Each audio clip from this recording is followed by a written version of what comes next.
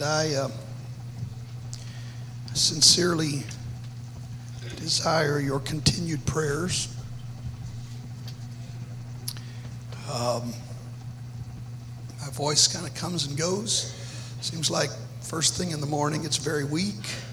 Throughout the day it gets stronger, and then when the sun goes down it starts giving up the ghost again. And I need your prayers. Really, really need your prayers. As you know, we've got another trip to Africa coming up just around the corner. And I'm going to be dealing with a lot of brand new people and trying to take the truth to them. And that always means many, many hours in the pulpit. And I really need God to touch me. I need His touch and His help. Amen.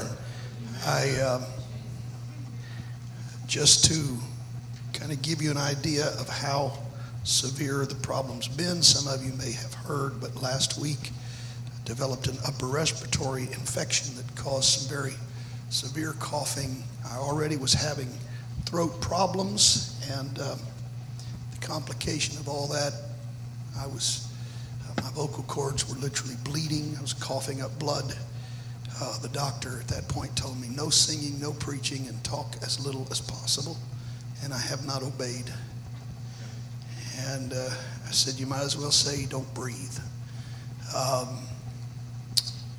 But I know at some point, I've got to give my throat a rest.